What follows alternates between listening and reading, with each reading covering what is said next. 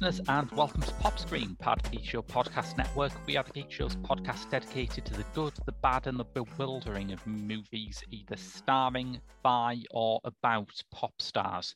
The podcast covers such a broad range of musical and cinematic genres, from documentaries to science fiction, from country and western to hip-hop.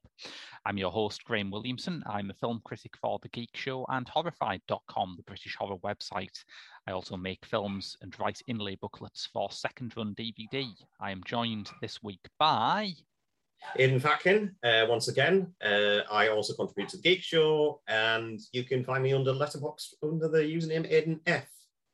Now, there are many films over the years, from L'Avventura to Southland Tales, that have got a stinky reception at the Cannes Film Festival, but only one of them, so far as we know, caused no less a personage than Steven Spielberg to mouth, "What the fuck was that?" when the film ended.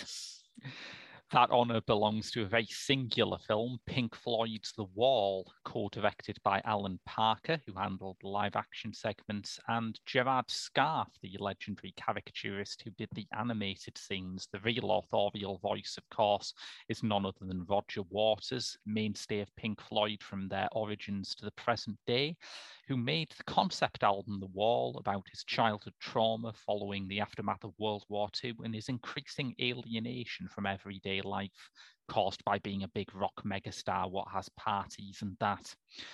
It's a film that is well worthy of Spielberg's response, and yet it has had a consistent cult following since its release, buoyed in part by the continued relevance and popularity of Pink Floyd, but also in its genuine uniqueness as a film.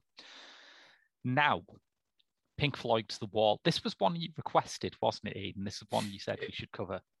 Yeah, because, and I think it just goes back down to, again, Pink Floyd as a band, because, you know, we've got to do at least one progressive rock band or psychedelic rock band eventually for this podcast. So it's and I think this is like one of the only films that's probably worth talking about, really. I'm not over it. Yeah, it's weird because considering that progressive rock was noted for big theatrical concepts, it does not have much of a cinematic footprint. Yeah, so it's probably worth doing it for that matter. So I would say so, yeah. Yeah. And Pink Floyd were always kind of like soft prog, weren't they? They weren't prog in the way that King Crimson were. Or say like Yes We're, or I don't know, Gentle Giant, or things like that. Yeah. I think the psychedelic rock roots overshadowed them more than the progressive rock roots for me. So some of their songs, what I mean when I say soft prog is that some of their songs are less than 20 minutes long and have a discernible tune.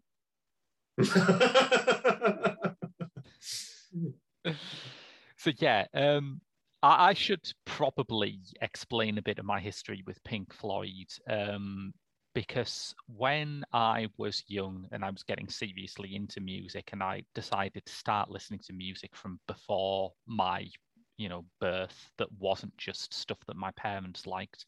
Although the stuff that my parents liked was mostly good, I must say, I had a good grounding that way. But when I decided to explore for myself, the first thing I latched onto was punk. So this has always made prog rock a bit difficult for me because, of course, when you're young, you want to be part of your favorite band scene in a very tribal way. And I wanted to be punk in a very tribal way. And part of that meant hating prog rock because that's what punk was in a lot of ways a reaction against. There's the famous story that Malcolm McLaren, the manager of the Sex Pistols, worked out that John Lydon would be a great frontman for his band when he saw him walking around in a Pink Floyd t-shirt, but he'd written "I hate" above the band's name.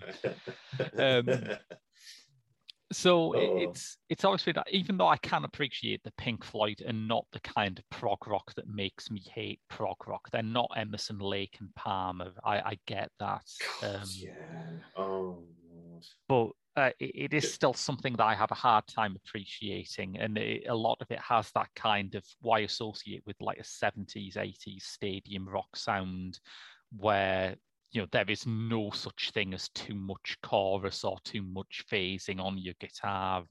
And although it's not a sound that I hate, although I have moved a long way past that tribal identification with punk, it's a sound that I still struggle with a bit, I think. No, I'm probably from a similar wavelength as you. I think because I'm not a fan of prog rock at all. And again, it goes back to the ideas of like, once you latch onto like obscure themes of fantasy and like science fiction, and then combine them in this music style that, resembles more, takes influence from like, say, classical music as well. I think it's just a sound that I find sometimes a bit pompous for its own good. Yeah. Really, for my like, and it's always been, and I've always been like that.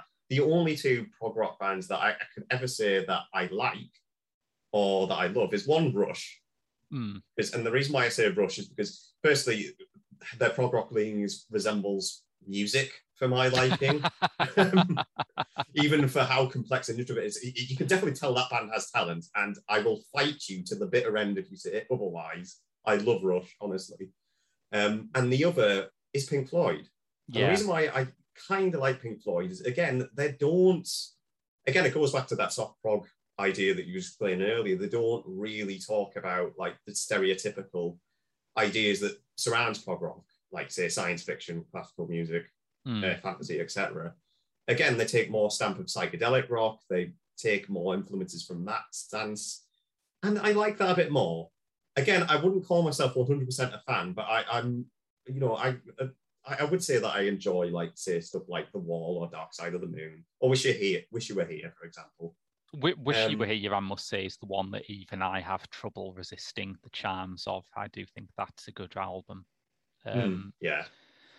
But yeah, it's strange because I think if I was getting into music now, if I had the same taste that I did back then now, I would probably be a lot better disposed towards Pink Floyd, because even back in the late 90s, people would be surprised I didn't like Pink Floyd because they would say, oh, you're a big Radiohead fan, you're a big Spiritualized fan, and both of those bands sound like Pink Floyd. It's like, yeah, I can see it, but I don't, in another way I can't. I can't really see that, because when you think of Radiohead, I mean, and again, I love Radiohead, but the idea behind Radiohead is that they have like a bit more of a complex personality as well. I think when you think of Radiohead now, it's very hard to like find the Pink Floyd influence in something like The King of Limbs, certainly. But Kid A. Yeah. But when you listen back to, I mean, maybe the last two songs on OK Computer, Lucky and The Tourist, I will concede that they do sound pretty Pink Floyd-y. Yeah. I'm just going to say this right now. My favorite Radiohead album is Kid A. I love Kid A. Kid A is gorgeous, yeah. And I felt very old in 2018 when I realised that it was now legally adult A. Yeah. But yes, back to Pink Floyd. I suppose what I'm constructing a launch pad for here is that I was quite surprised that although I didn't love this film, I actually found it much easier to get on with than I expected. Yeah. And I think part of it was that part of what the antipathy towards prog rock was about, particularly from that punk perspective, was a kind of reverse snobbery where it's like, oh, it's public school boys talking about how, awful it is to have a lot of money. And The Wall was often held up about that. People say, oh, it's an album about how terrible it is to be a rich rock star with loads of groupies around you. And when you watch the film, you think, well, I can see a bit of where that came from, and I think that is a bit in there, but in the context of the whole film, that really isn't it, I don't think. Yeah, I find that a hard thing to clarify as true, because I don't feel that at all, because this is the era of like Roger Waters' career, and I will admit, I think I'm more Roger Waters fan than I am a Pink Floyd fan. Yeah, because I just find them like there's this earnestness to him that I actually quite admire. Even when you see him like in interviews, like talking about how dark his past was, growing up in like the 1950s, 60s, school system where it was like basically like a factory, and how traumatic that was, and especially losing his father like very, very young age. Like I believe like he was like only 2 when his father died in like World War II or something like that. God, yeah. Which is like I find that like a very admirable man, to be honest. Yeah, yeah.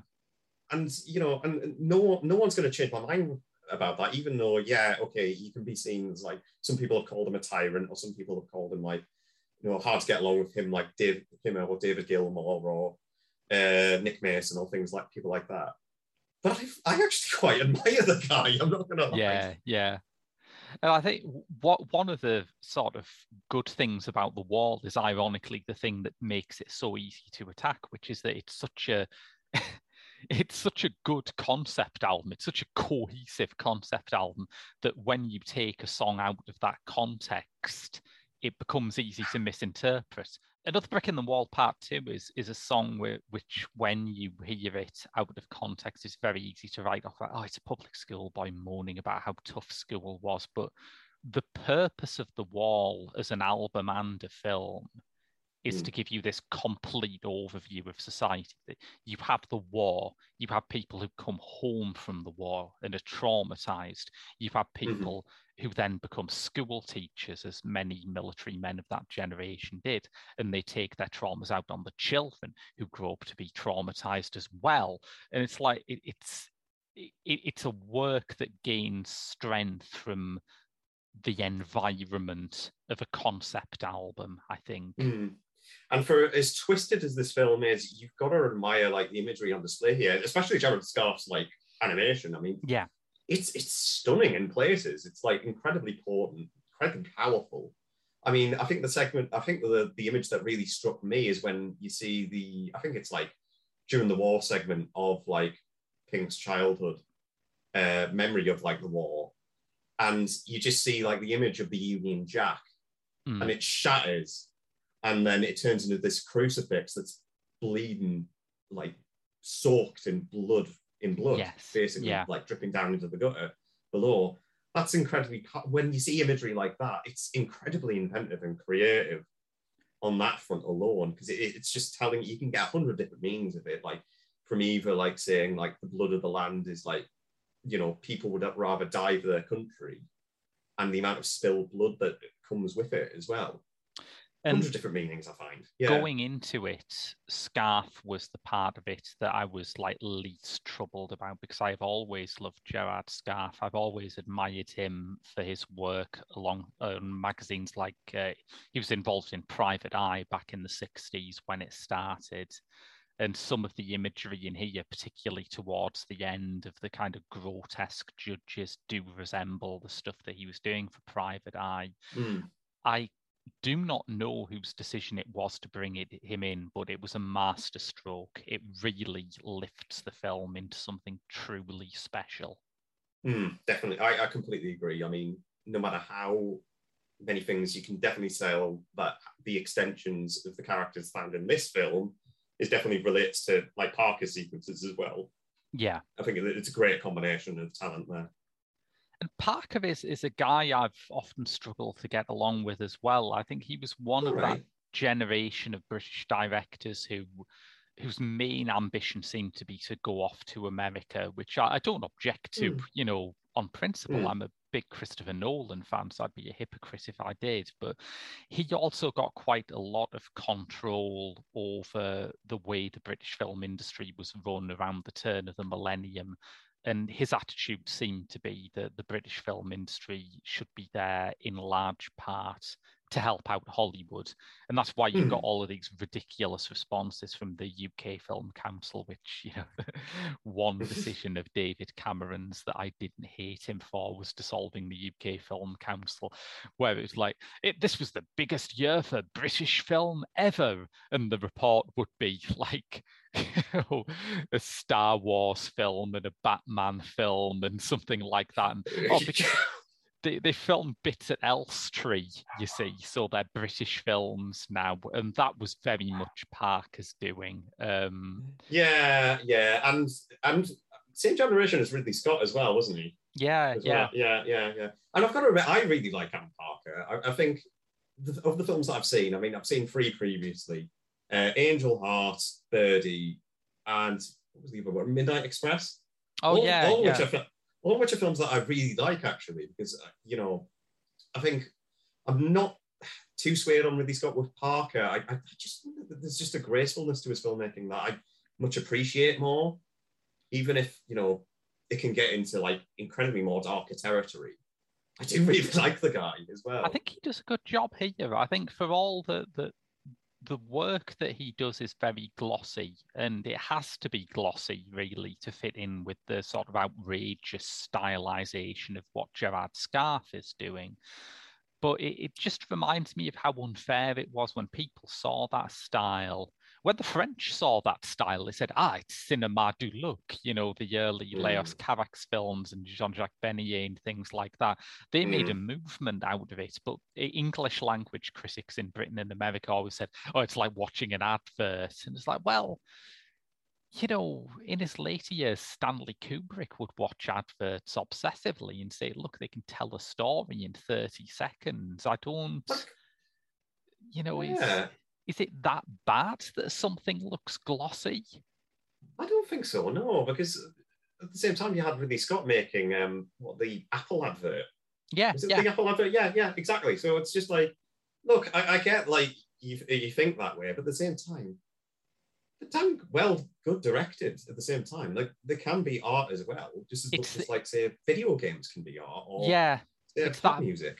It's that very kind of, in America, it's something different. In America, I think it is kind of a political stance and it's a mistrust of commercialization, which I can kind of respect. But in Britain, it always struck me as being that very British criticism attitude, where the highest goal of any art is to replicate reality. So the best film will be the one that most looks like the real world. And you think, okay, but let's say that my house has windows.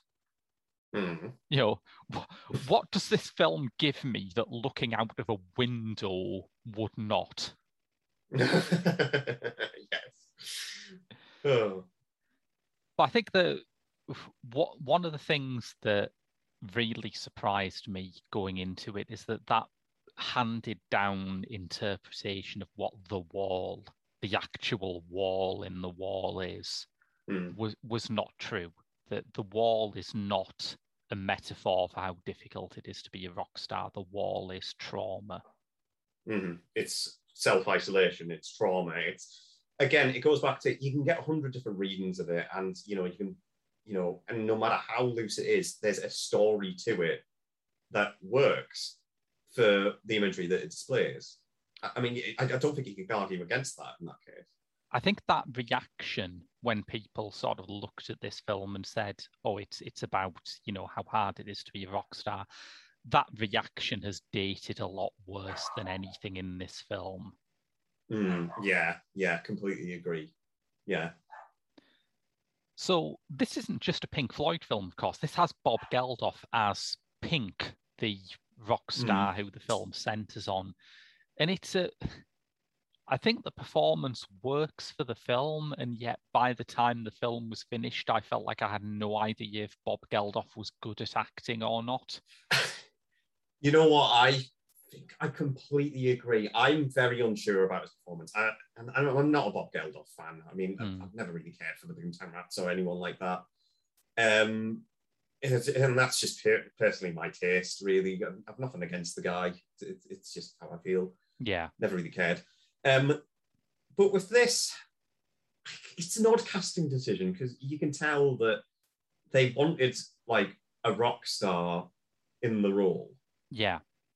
Which is understandable, because Pink's a rock star, that's how the whole setup is built around, at least. Yeah. But with Geldof, I don't know. It's very strange, because, you can tell that he's, trying with the material, where he has like the zoned out moments in like the motel room or anything like that. And that requires like very minimal acting when it requires it. It's not like he's not going to delve into like Shakespearean monologue or anything like that. No. You're not going to expect that at all. But then when you get to the sequences where he's playing like the fascist alter ego of Pink, with like the swastikas and the hammers, where he's just like screaming at the top of his lungs and things like that, I find that more effective in a way. And I think that's how it works. But at the same time, you know, this is like the person who, let's be honest, his acting is not at his forefront.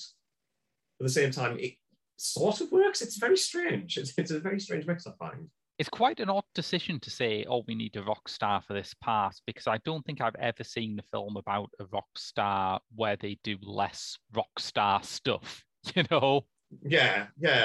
So it's just like, if anything, this is like anti-rock star stuff. Completely. Yeah. And by the time he actually gets on stage and starts performing, as you say, we're into the segment of it where he's become a dictator, a despot. So he's not going to just sort of pick up a guitar and go, oh, well, after that nice, refreshing Nuremberg rally, here's one of my early numbers. It's gone in another direction. I really liked the fascist stuff, by the way. I thought that was really strong and interesting. Completely agree, where he's like screaming into the microphone.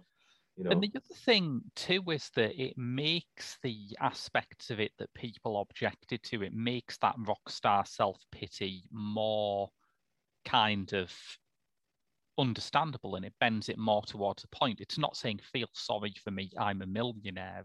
It's saying being in this isolated life, you know, being in a life where you are led to believe that you are more special and more important than the unwashed masses, will breed this horrible attitude in you, will make you kind of like the fascism that took Roger Waters' father's life. Yeah. I don't think that's the only interpretation of it. As you say, it's a very interpretable film, but I think structurally, the fact that it begins and ends with fascism has to mean something. Yeah, it's got to. And you can definitely tell that, again, through Scarface animation. I mean, you get the whole segment with the trial as well. Yeah. Like, for example, with how, like, these characters that you've seen early in the film, whether that be, like, the school education system, the teachers, Pink's missus, his mother, and they, in that final segment where they just transform into these manifestations of what their beliefs are and the ideas are, you know, it can be completely grueling. But again, it's like incredibly inventive on that front, because it screams like, you know, it demands your attention, no matter how loose or interpretable the imagery can be.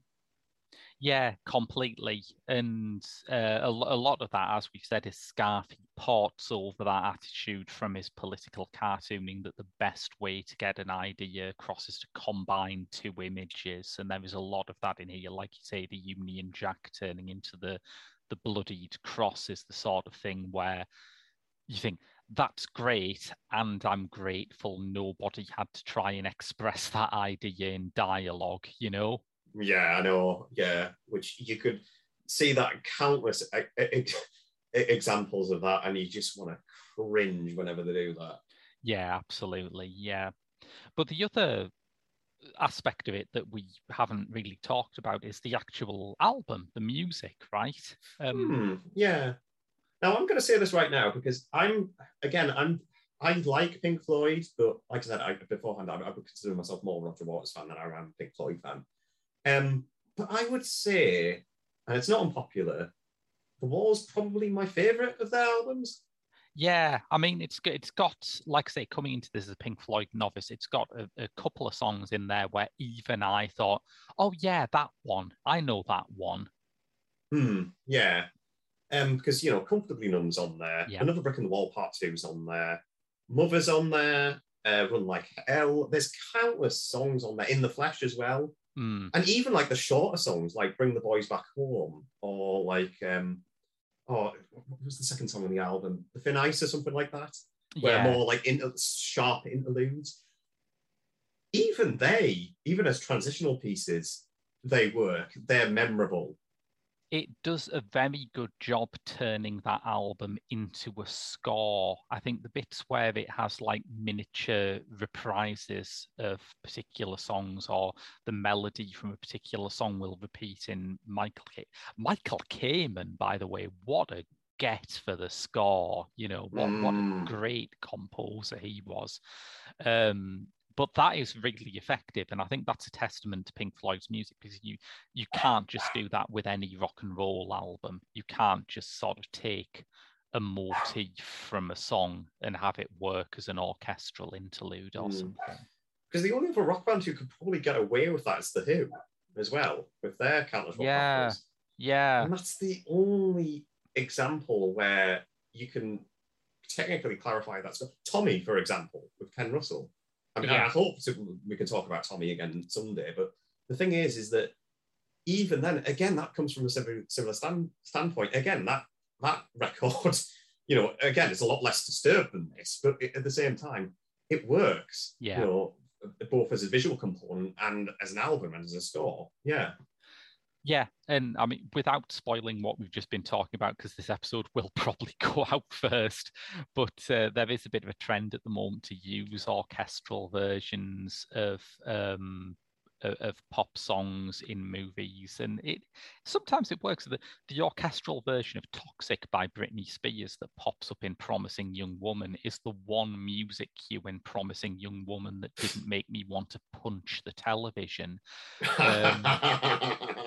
I did read your review on Letterboxd, and I just went, well, that film's not gonna count on my rewatch list for 2021. It's bewilderingly bad, man. I mean, poor Carey Mulligan, who I think is great in everything, but what a bizarrely written film it is. But yeah, that's getting us off track. Even then, there's that segment in High Rise, isn't there, where they use SOS by ABBA, which is gorgeous. And sets up the Portishead version coming in later. Yeah, that does use it very successively as a kind of motif, doesn't it? Yeah, that's good. Yeah. I think there were moments in this that I really took against, and I think that something like Young Lust is one of those things where I thought, yeah, you're doing sort of sexist cock rock ironically, but I still hate it. So, you know, it's not really escaped the velocity. But even that has some interesting pulls in it. Two of the groupies are a very young Joanne Whalley and little Nell Campbell from the Rocky Horror Picture Show, which is kind of hilarious, I think. Yeah, that is quite... I mean, Young Lust isn't really a song that sticks out to me on that album, actually. The more I think about it, it's the one where I can remember the title, but as soon as I listen to it, it comes through one ear and goes out the other.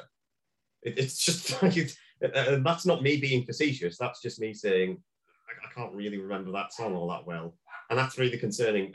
And again, it goes back to rock operas. There's always going to be like a couple of those songs in there that you aren't going to remember all that well, as like, say, Comfortably Numb, or going back to Tommy Pinball Wizard. Yeah.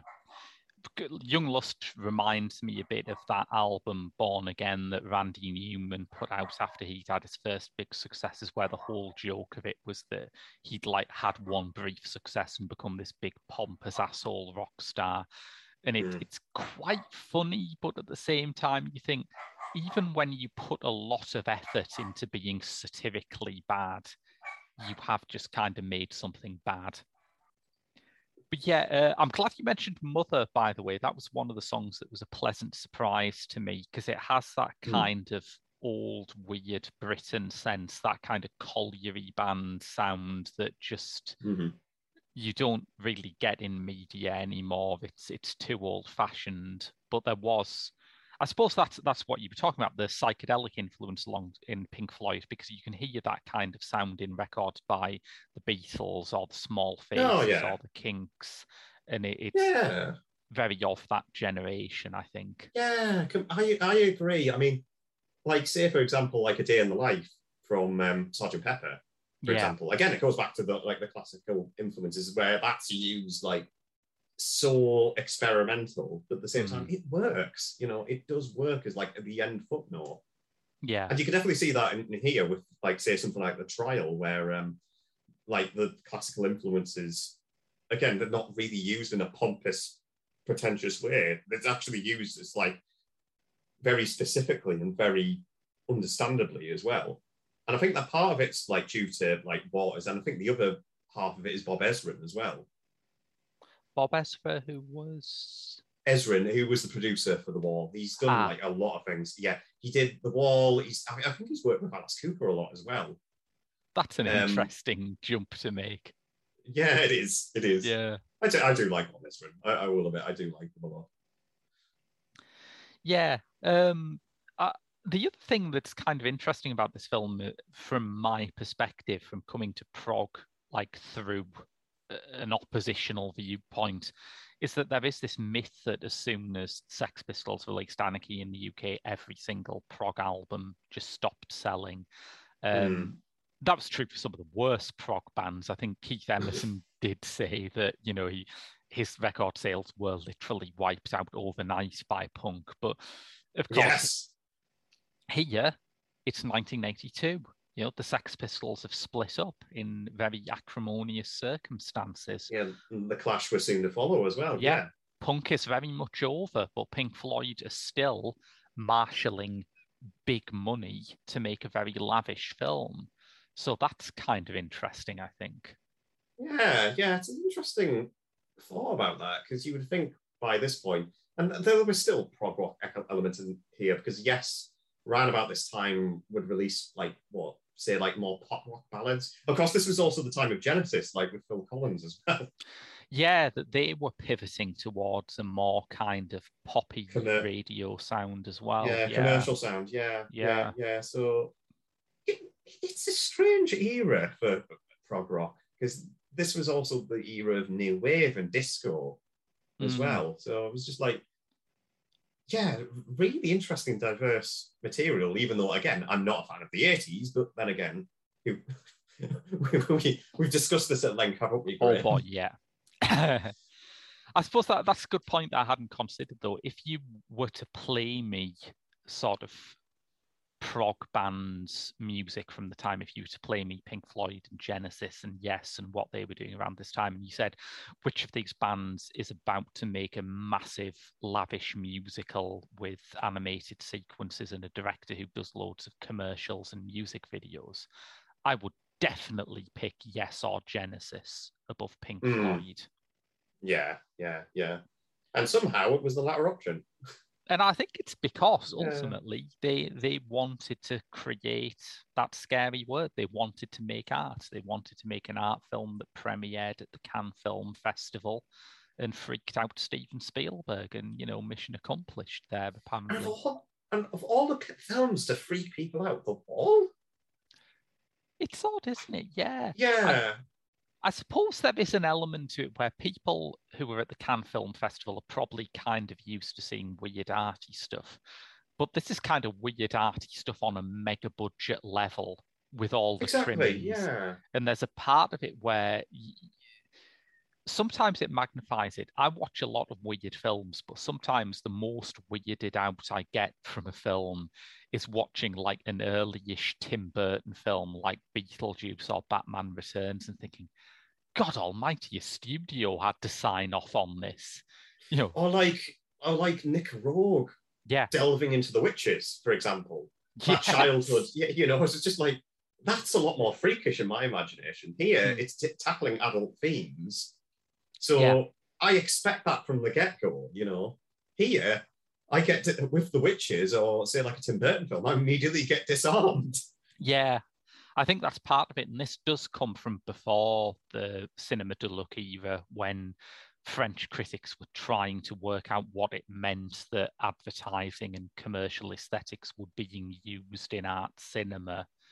That's kind of a weird era, that Cinema de Luc stuff, because all of the directors in it had different paths. It's like Luc Besson was involved in his early days, and everyone's like, oh, this is a revolution. You've got French films that look like Hollywood films. And then he went to Hollywood and made Hollywood films that look like Hollywood films. And you think, well, yeah, that's kind of less interesting, if I'm honest. Yeah, and still making Hollywood films to this day. Still making Hollywood films that do indeed look like bad Hollywood films. But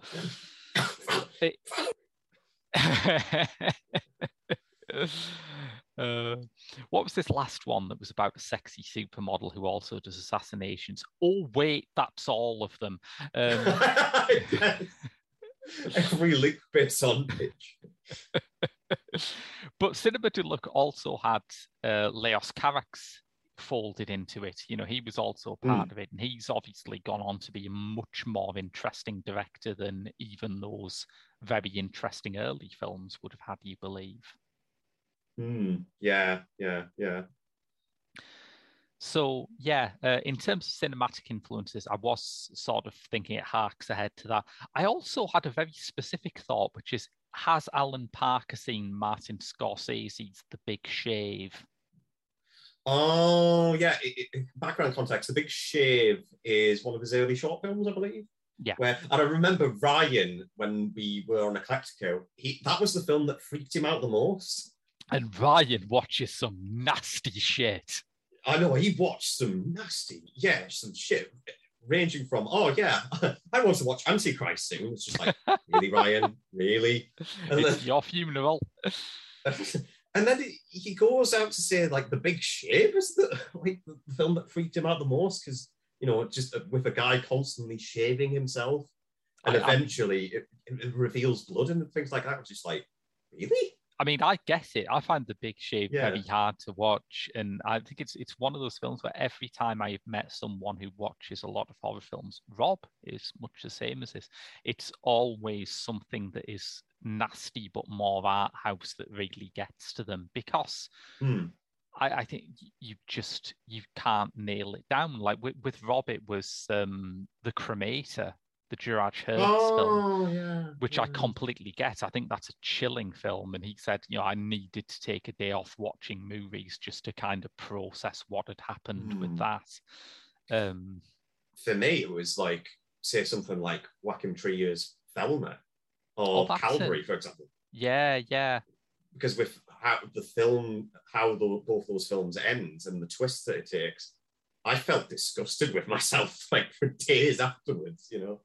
For me, it's like, I suppose the thing that I had the strongest reaction to takes it back to Scorsese. I am always surprised that when you get people who are not like serious film fans, but like Scorsese, and you do, because, you know, part of his genius is that he has that crossover audience. But they talk about Taxi Driver, yep, get it. They talk about Goodfellas, yep, get it. You know, maybe they've talked about something more recent like The Wolf of Wall Street, yep, get it. But it's always surprising to me that they talk about Raging Bull, because that film is incredibly bleak. I think a movie about a breakdown made by people who were having a breakdown, and I just found it so oppressive when I watched it. Even the dogs are bothered by the thought of it. Oh, let me tell them off again. Like I said, I'll let them run rampant. Boys, stop it! They do this shit all the time. Keep that bit in, actually. I think I will. Yeah, but we were talking about the Big Shave, yeah. And whatever influence Parker was taking for that scene, I read it was also for Waters. It was based on something that actually happened with Syd Barrett, who I guess is kind of the ghost at the feast here, right? Talking about Syd Barrett, I mean, that's probably the only era of Pink Floyd that I've been inclined to listen to, but never got round to. Yeah. And, you know, you could definitely tell that influence on, say, something like Wish You Were Here, because when you talk about Syd Barrett in a traditional sense, you know how much a frightening story that man led as well. So it's only a matter of time where you just think to yourself, I'm curious now. I mean, I know he's built like a legacy behind him, even though he only did like one studio album with Pink Floyd before vanishing entirely. Yeah. And for all that Pink is obviously an autobiographical character for Waters, I think it would have been hard for him to create a character of a rock star having a breakdown without thinking at least a little bit about Syd Barrett. Because there's that story of when he turned up in the recording studio for Wish You Were Here, and he looked terrible. I mean, no hair, put on a lot of weight, just looked like a ghost of a former man, where even people like Roger Waters and David Gilmour just looked at him and were just like, who on earth's that? Yeah. And it's just like, it's hard not to think that when watching this. Yeah. And it's one of those things, isn't it, where people are very good at talking about death in popular music, and death in many ways is something that mythologizes people, but as we've discussed with Amy before, but people are very bad about talking about mental health. And I think the fact that Syd Barrett, didn't die at 27 in a blaze of glory, he just had this slow decline, is one of the things that makes that story feel so unsettling and unresolved.